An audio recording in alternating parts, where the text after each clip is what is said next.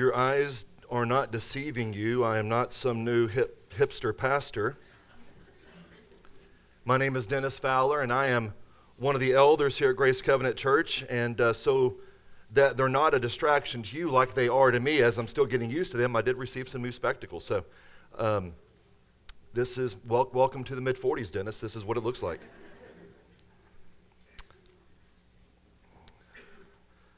A person once said, no matter what precautions we take, no matter how well we have put together a good life, no matter how hard we have worked to be healthy, wealthy, and comfortable, with friends and family, successfulness in our career, no amount of money, power, planning can prevent bereavement, dire illness, relationship betrayal, financial disaster, or a host of other troubles from entering your life.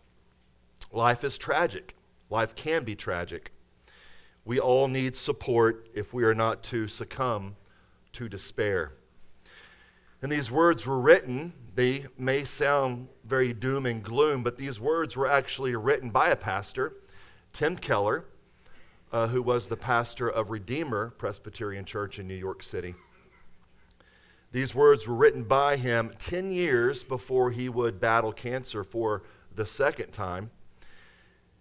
And the second time he would ultimately go to be with the Lord in May of 2023. And this quote is from a book that I worked through with a group of my seniors in order to equip them for real life. And why is that? Well, 1 Peter 4:12 through 13 says this, "Beloved, do not be surprised at the fiery trial when it comes upon you to test you, as though something strange were happening to you, but rejoice in so far as you share Christ's sufferings." We, the people of God, are called to share in the sufferings of Christ. Really, everyone is called to suffer. Whether you are born again or not born again. I believe it was last week whenever Pastor Joel quoted C.S. Lewis, where God uses pain and suffering as a megaphone to wake up a deaf world. And it would not be difficult to look in other places in Scripture, would it not, to read about the other suffering and facing of griefs that the people of the Bible went through. Psalm 6, "Be gracious to me, O Lord, for I am languishing. Heal me, O Lord, for my bones are troubled. My soul is greatly troubled, but you, O Lord, how long?" Psalm 6, again, "I am weary with my moaning. Every night I flood my bed with tears. I drench my couch with weeping. My eye wastes away because of my grief. It grows weak because of all of my foes." Psalm 42, "My tears have been my food day and night. I say to my God, my rock, why have you forgotten me?" These are words by David in Psalm 6 and Psalm 42.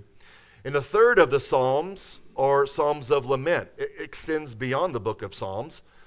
Pastor Joel was in 2 Samuel last Lord's Day, where he was working through a psalm, or not a psalm, but a passage of lament by David whenever he was grieving Jonathan and grieving the death of Saul. Experiencing trials isn't limited to the people of the Bible. It's a reality for us as well, and we shouldn't be surprised, though we are. But it's impossible to face suffering.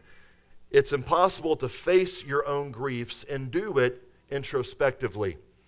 As we open up God's Word to Psalm 54 this morning, my prayer for you is that God's Word would be a wonderful counselor to you, that your minds would be renewed, but that it wouldn't stop there, that the Lord would press upon your heart the name of somebody, someone who is also suffering, someone who is also grieving, who's going through either a momentary affliction or what seems to be like a very long season.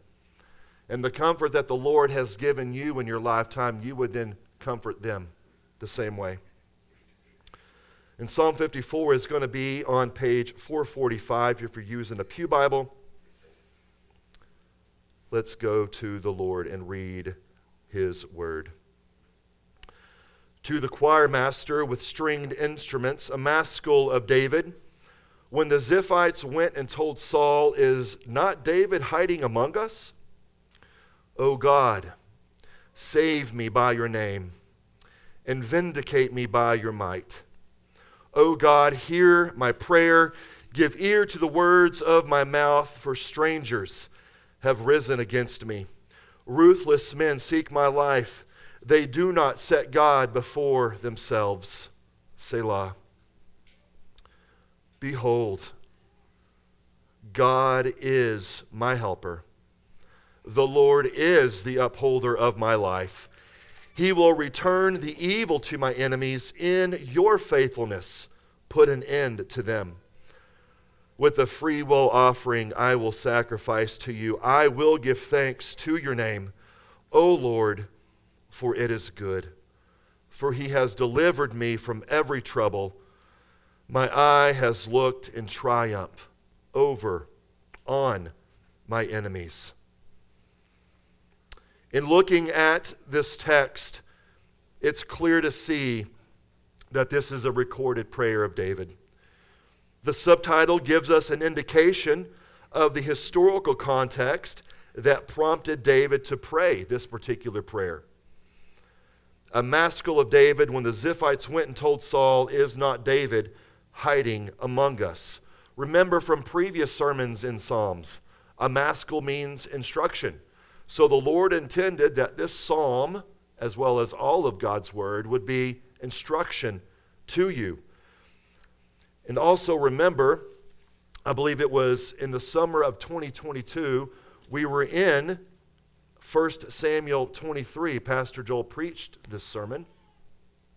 And this 1 Samuel 23 helps us understand the circumstances surrounding Psalm 54. You don't have to go there. I'm just going to give you the highlights this morning. So David, at this point, has been on the run.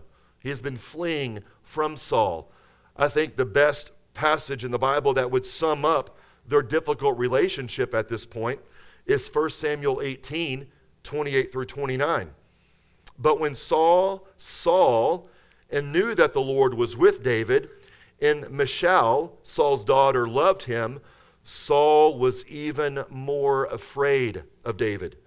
So Saul was David's enemy continually. And it was at this point in 1 Samuel 23, whenever David was told that the Philistines were fighting against the people of Keilah. And David inquired of the Lord, "Lord, do you want me to go and fight on their behalf?" And the Lord said, "Go and fight. They will be given into your hands." David told his men, "The Lord has told me to go and fight for the people of Keilah. The Philistines are fighting against them and they're winning." And his men were like, "David, are you sure? Like the Philistines.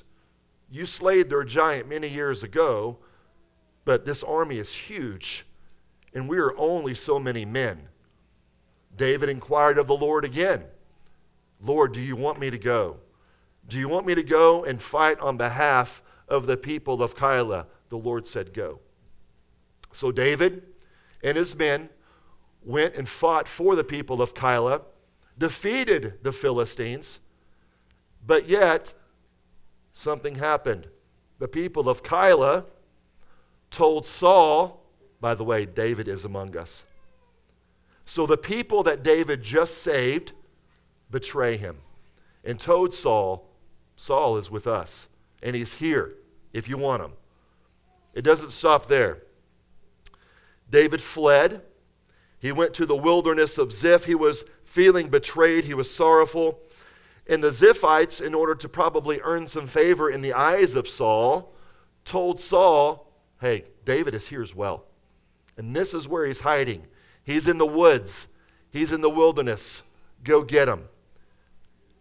And what does David do? David experiences two betrayals. He was continued to be pursued or hunted down, and it was possible that it was at this point that David responds with this prayer in Psalm 54. And I'm willing to bet no one in this room has ever been hunted down, but you have been betrayed. If there's breath in your lungs this morning, you possibly have been betrayed. It's not one of the most joyful things to experience. But what was most apparent in my study, in my preparation for this sermon, is that during David's suffering in this circumstance, his view of God was just magnificent. It was awesome to see how he viewed God, even though he was experiencing these two betrayals, even though he was mourning and he was grieving and facing the pain of his own griefs. He had a certain view and understanding of God. And it was this understanding of God that helped him during this suffering. And if you're note takers, there's 5 different views, 5 different ways that David understood God to be. God was his sovereign Savior. God was the highest judge. He was the hearer of prayers. God was his helper and sustainer. And God was his deliverer. It's one thing to have a high, correct, biblical view of God whenever peace like a river attendeth your way. But what about whenever sorrows like sea billows roll? How's your understanding of God at that point? How is your walk with the Lord at that point?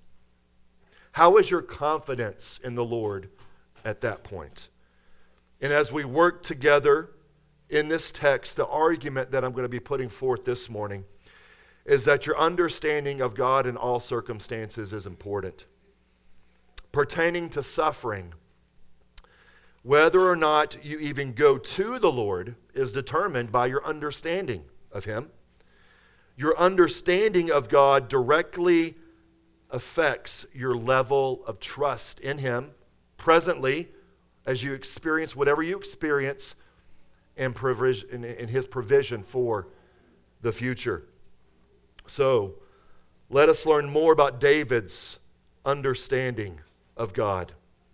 Looking at verse 1, who do we see that David runs to in this affliction as people seek his life? O God, save me by your name and vindicate me by your might. O God, hear my prayer. Give ear to the words of my mouth. Does anyone else in here admit that they have self-talk? Like we have, that doesn't mean that you're crazy. It might mean that you're a little crazy, or I'm a little crazy. But we all have this running dialogue with ourselves. And we generally don't give ourselves the best advice. David was the same. He was no stranger to giving counsel to himself or talking to himself. Psalm 42, if you remember, whenever Pastor Andrew preached through that sermon, David asked of himself, "Why are you cast down, O my soul?" But that response of him talking to himself is not what we see in Psalm 54. His initial response within this trial is not an inquiry of himself. David's life was in danger. He didn't give himself a pep talk. The answer wasn't self-love, which is very common today. Whenever you're going through something that's hard and difficult, the language of the culture is, you need more self-love. That's not what we see here. It's also not self-pity. Now, it's easy whenever you're going through an affliction to feel down. You're sorrowful. But what we see from David is not a woe is me kind of complex. The other thing that we do not see here is self-condemnation. We don't see that here. We don't see David relying on himself in any way because it wouldn't produce the results that David knew that he needed. David at this point was in the company of hundreds of men. But he didn't go to his men either. "Oh God, save me by your name." We knew that David and Jonathan had a very close relationship. Joel mentioned that last week. But David doesn't even go to Jonathan It's not even said here in this text. The Lord has given the church many wonderful, many wise men and women, brothers and sisters in Christ, to give us counsel. But David doesn't seek counsel from his friend or his brother at this time. David's response in his prayer is this. He turns his eyes to the heavens, and this is important. He goes to the Lord. Again, "Oh God, save me by your name." There's desperation here. This prayer, this beginning of it, is really a picture of him not casually or passively approaching the Lord. No, if there was a good word picture of this prayer, this beginning line, David was running to the Lord for help. His attitude, my life is in turmoil, my life is in danger, I need to be saved. Who else but the Lord can I go to? And David at this point is needing a Savior, but not any Savior. There were many Saviors in his day. He, in fact, was a type of Savior. But that's not what we see here. He doesn't go to any normal type of human Savior. He is going to God in prayer. He is going to God asking him to save him. His understanding at this moment is seeing God as a sovereign Savior, the highest Savior. There is no other Savior like God, the one who has all power, all sovereignty, the highest love, the highest good for David. And this sovereignty of God is not only in Psalm 54. You would say amen to that if I were to ask you. We see this all over Scripture. 1 Samuel 23:14. And David remained in the strongholds in the wilderness, in the hill country of the wilderness of Ziph. Saul sought him every day, but God did not give him into his hand. God prevented Saul from finding David. That doesn't just take a little bit of sovereignty. That takes a lot of sovereignty over the entire situation, the entire expedition of Saul finding David. Down to the very minutia of events, God had control and sovereignty over that situation. Psalm 139 is a psalm that I've appealed to before in sermons. It's a wonderful psalm. It's another psalm of David. David composed this psalm again whenever his life was at risk. Trouble found David a lot. Powerful people were opposing him. They hated God, and because these powerful people hated God, they hated David too. And they threatened his life. You can go to Psalm 139 if you'd like. I'm going to be here just for a moment. David's response in 139 is the same that we see in Psalm 54, the same very response that we see today. He flees from trouble by faith, and he runs to God. And within Psalm 139, David shares more truths, revealing his understanding of who God to be. 139 verse 3, "You are acquainted with all of my ways." Continuing on, "Even before a word is on my tongue, behold, O Lord, you know it altogether." Skipping down to verse 7, "Where shall I go from your spirit? Where shall I flee from your presence?" Verse 16, "Your eyes saw my unformed substance. In your book were written every one of them, the days that were formed for me." And just in these four passages of Psalm 139, David reveals that God knows him, God is with him, and God created him. Who else or where else would David run to for safety or for deliverance? God is a refuge, a very present help in times of trouble. Who are we quick to run to? I mentioned a little bit ago that God has given us many wonderful gifts. We have many benefits in Christ. like brothers and sisters, parents, elders. All these people are wonderful resources that the Lord has given us. And that friend, that parent, that brother and sister in Christ, that elder, they love you. They want what is best for you. But their love for you does not compare to the love, care, and attention that a sovereign Savior has for his people. There is none like the Lord among the gods. Psalm 86:8. So the Lord is still, just as he was in the days of David, he is today. He is a sovereign Savior today. From calamity, from suffering, more importantly, he is a sovereign Savior over your sin. The sovereign Savior that David cried out to, "O God, save me by your name," revealed himself in the person of Jesus Christ. Those who by grace are made aware that they are a sinner in desperate need of a Savior, who cry out, "O God, save me," and repent of their sin, find rest for their weary souls. They find forgiveness, and they find no condemnation for those who are in Christ Jesus. Looking on in Psalm 54, in the latter part of verse 1, because David sees God as his sovereign Savior, there are multiple requests that David brings. And that first request that he would pray is that God would vindicate him. Vindicate him. Vindicate me by your might, David prays. Who vindicates? Who clears people of wrongdoing? Judges. Judges vindicate. Judges clear people. Judges weigh the evidence and assign where guilt is supposed to be, and they clear the innocent. David understood God as his sovereign Savior, but also as a sovereign judge.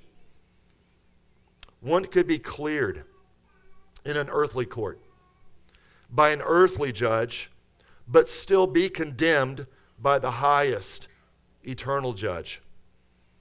Guilty people today walk around like nothing is wrong. They walk around like their sin or their crime isn't going to be found out. But they're indifferent to the fact that one day they will stand before the eternal judge, Jesus Christ. In 2 Timothy 4, we're told that he will judge the living and the dead. Also for David, to be cleared by God meant that truly no fault could be found upon him, including Saul. If he was cleared by God, then in reality he would be cleared by other people. Also, if the Lord is so sovereign to save David, then the Lord can also clear his name, to the point where Saul and all of his many men would stop pursuing. We continue on with David's understanding. God, save me by your name, vindicate me by your might. Another request that David brings before God, O God, hear my prayer, give ear to the words of my mouth. Now, you may look at this passage and think, well, does God need to be prompted to hear our prayers?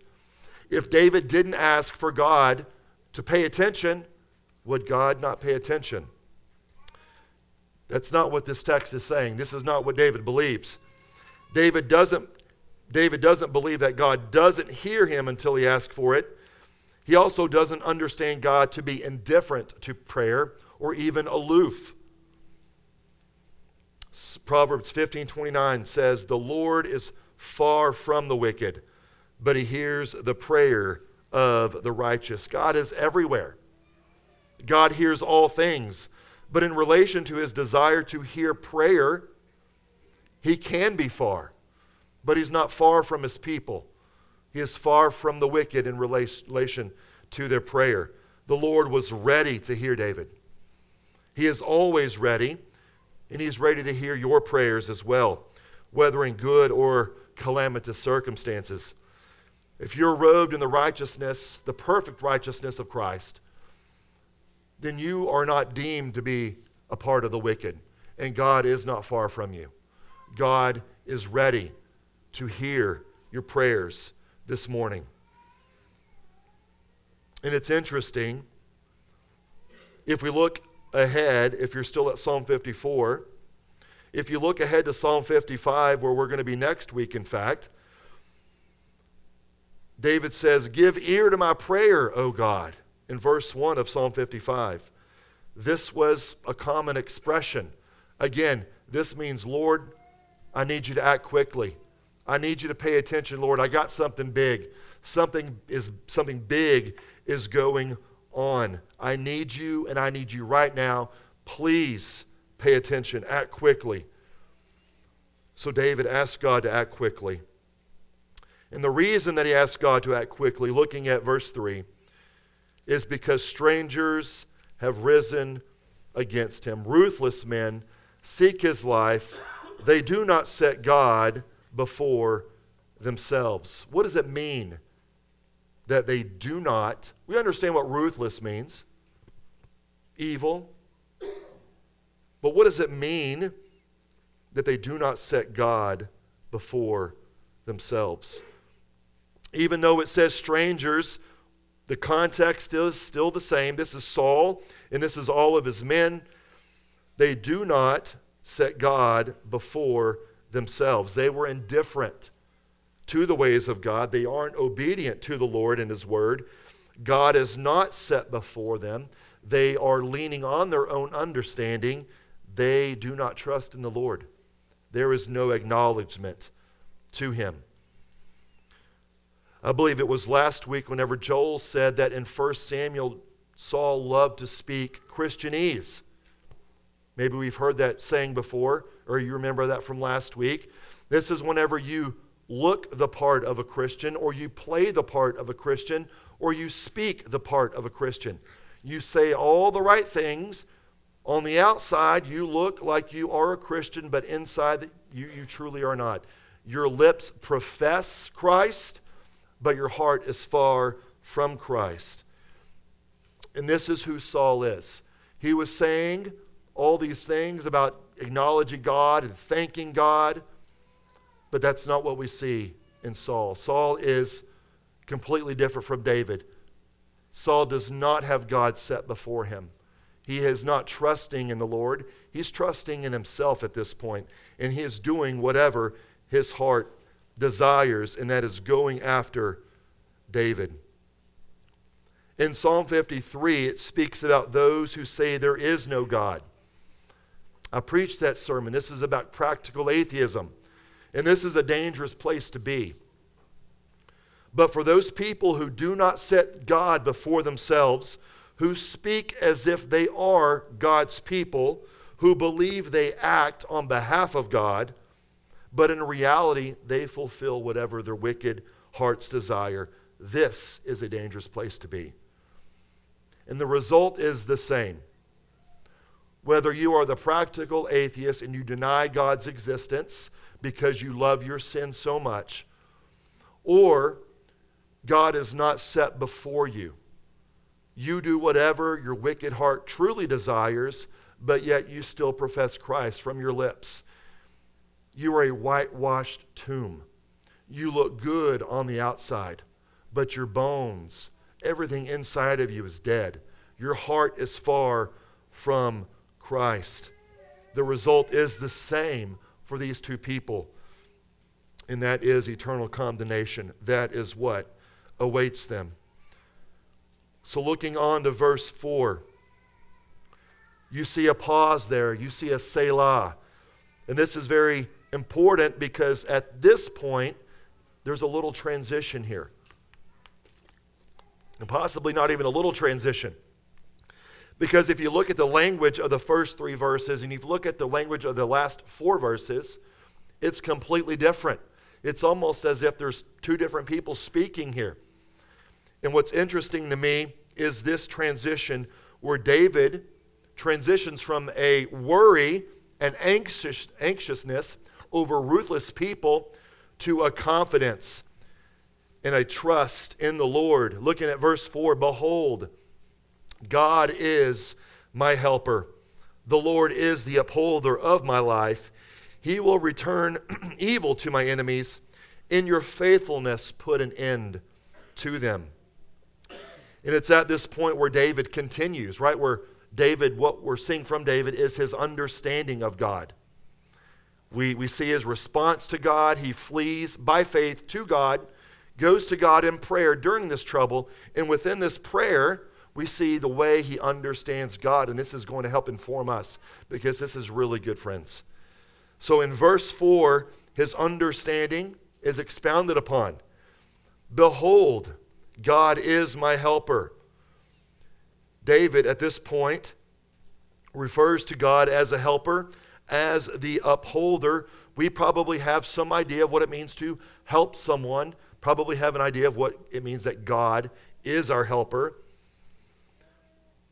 But for all those in Christ, that God is their helper, this means that they are on the right side. They are on God's side. God is set before them. Unlike Saul and his men and all the ruthless strangers that the text says, they don't set God. This is completely different. This is a great contrast to see. God is for them and they are for God. It also means that this person who sets God before them, whose God is their helper, that they are not only on the right side, but they are on the side of truth and righteousness. It means that they are on the side of the one who will always win and prevail in every circumstance.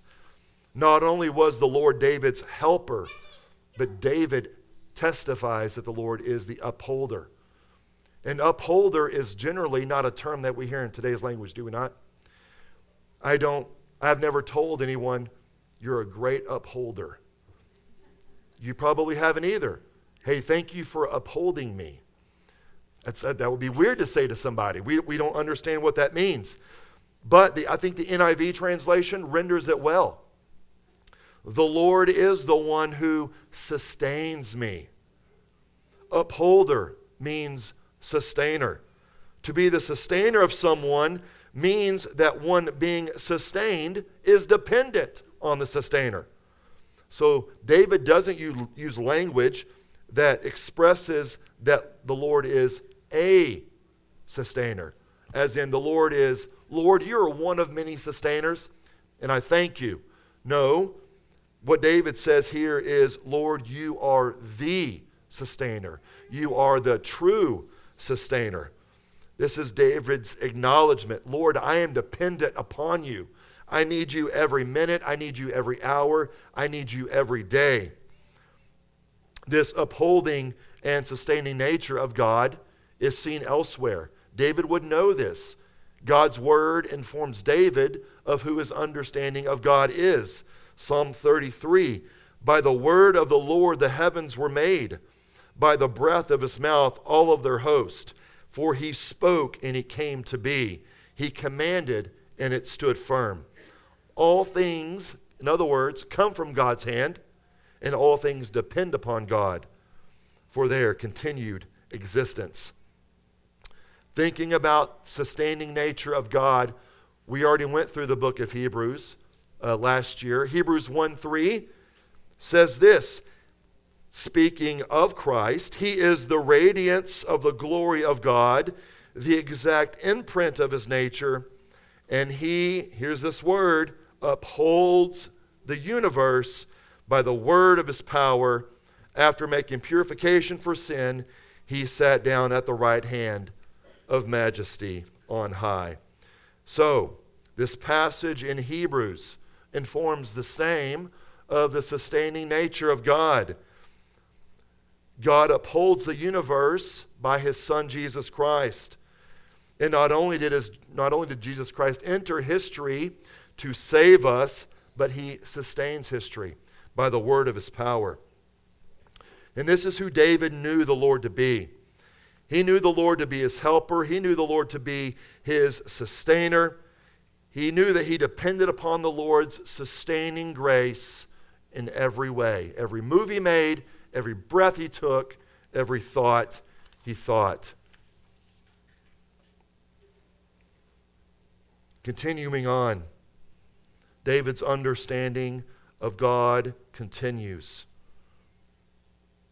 We have sovereign Savior, the hearer of prayers. There's a contrast between who Saul and his men are versus David. God is David's helper. God is David's sustainer. And we continue to deliverer. Verses 5 through 7. He will return the evil to my enemies. In your faithfulness, put an end to them. With a freewill offering, I will sacrifice to you. I will give thanks to your name, O Lord, for it is good. For he has delivered me from every trouble, and my eye has looked in triumph over my enemies. Because God, David has this understanding of God, not because David is like some amazing person. I'm going to talk about it a little bit. We shouldn't esteem him too highly. He is a sinner just like us. His motives are tainted with sin just like us, as are his emotions. The reason David understands God the way that he does is because God has revealed it to David through his word and through his faithfulness over David's life. And David is remembering these things. He's remembering God's faithfulness to him. And because God is faithful, and he knows that God is a judge, looking at verse 5, he knew that the judge, God, would not turn a blind eye to the evil that was being done to him. David gave thanks, David gave praise, because he knew God was faithful, that the Lord would deliver him. So he trusted God. And what we see in verse 7, where it says, for he has delivered me from every trouble. David, lastly, in his understanding of God, viewed God as his deliverer. And what we see in this last verse is not an allusion to David being delivered. Rather, this is a confidence. This is a confidence that God will do what David knows God can do. This is not a reality that David was delivered already from Saul and his men, from this present affliction and suffering. What we see here is David's confidence in God. Because of God's character, because I know who God is, and my understanding that he's informed me by his word, through his faithfulness over the years, I know beyond the shadow of a doubt that God will deliver me from this evil. This confidence that David had is important. But again, we should not esteem David too highly. We read the Psalms and we marvel, at least I do, at the confidence of the psalmist. But David's confidence, if you've ever lived in the Psalms, as I have, it's a great book to live in. Walking through any kind of suffering where it feels like you can identify with the psalmist in many ways. But what we cannot forget is that David's confidence ebbed and flowed. And regarding Psalm 54, this prayer of his ends with a very high faith, a very high confidence in God. And it's important for us because this should be desired. But if you're like most people, and if you're like me, whenever you see David and you see this great confidence that he had in the Lord, you see that just way out of view. I could never have anything like this. David's confidence and understanding of God is beyond me. Where I am in my suffering, where I am in this pit, where I am in this mire, the struggle that I'm having, I can't have this kind of confidence in God. I have some confidence. I know God has saved me from my sins. But my confidence in the Lord to get me through whatever I'm going through, it's just not there. What's your understanding of God today? Is it a high view of God? Is it a high understanding of God? Is it a correct understanding of God? If you're looking at this passage and you're thinking, my confidence in God is not where David's confidence is, you're in good company. Because a lot of us, you look at verse 3 and you feel like you're stuck in this endless cycle of verse 3 where things are just repeating and you can't get out.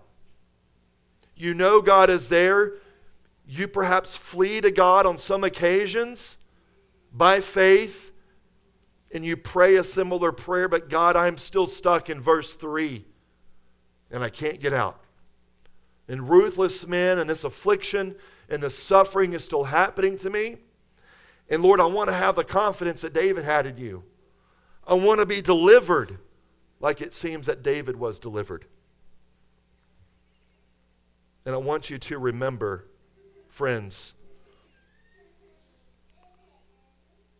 that the Lord does not call his people to eternal suffering. That's what he rescued you from through Christ Jesus.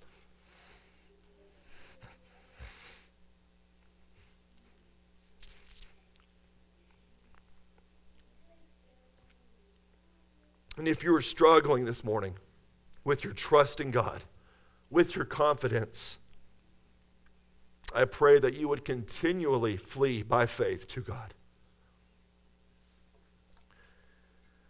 That this prayer by David, "Oh God, save me by your name," would be on repeat in your life. That you would pray for deliverance.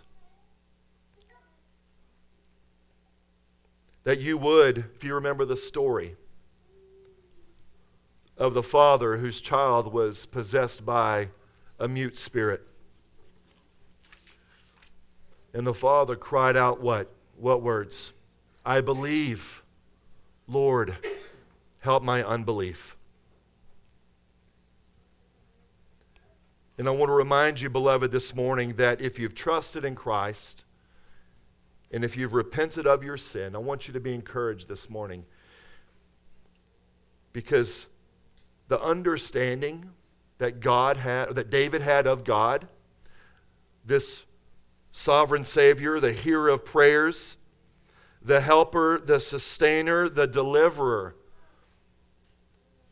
your confidence in that reality, that fact, does not change the fact that this is who truly God is. Your amount of faith or confidence does not change who God objectively is in your life. And I pray that you would see Christ as your sovereign Savior. That you would be reminded and that you would run to God in prayer because he hears your prayers. That you would understand that you have a helper and he lives inside of you. And the word of his power sustains you. And that you too have a deliverer. And this is a really neat thing. Because while David was praying for deliverance and he already looked at God as a deliverer before he was delivered, you have been delivered. How so? He has delivered us from the domain of darkness. This is a reality in Christ.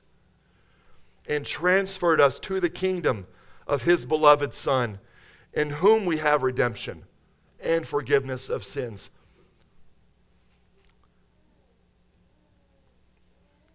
Your suffering is important. There is a purpose for your suffering. It's happening for a reason, as Brandon alluded to in his prayer. But the greatest thing that you need to be delivered from if you're in Christ has already been accomplished. Your sin in part, not in part, but the whole, is nailed to the cross, and you bear it no more. It is well with our soul. And beloved, I pray that it will be. May our Lord pour out his grace upon us so that in whatever circumstances we have, calamitous, good, I trust in the steadfast love of the Lord forever. David's words in Psalm 52. I will wait for your name, for it is good. Let us pray. Father, we come before your throne, privileged to be your people, amazed that the God of David is the very same God that has called us out of darkness. The very same God that David had as a sovereign Savior is our sovereign Savior, who hears our prayers, who helps us, who sustains us, who holds us in his hand, who begins a good work in us and brings it to completion. Father, I'm amazed by you. I'm amazed by your love and your mercy and kindness that you lavish upon us. Lord, help us to reflect in all circumstances. Help us to rejoice, reflecting upon your faithfulness, reflecting upon the many wondrous deeds that you performed on our behalf. The most important deed is reconciling us to a holy God by giving us your Son, Jesus Christ. Because of him and because of what he has done, our biggest need in life has been taken care of. Praise be to God. It's in Christ Jesus' name that we pray.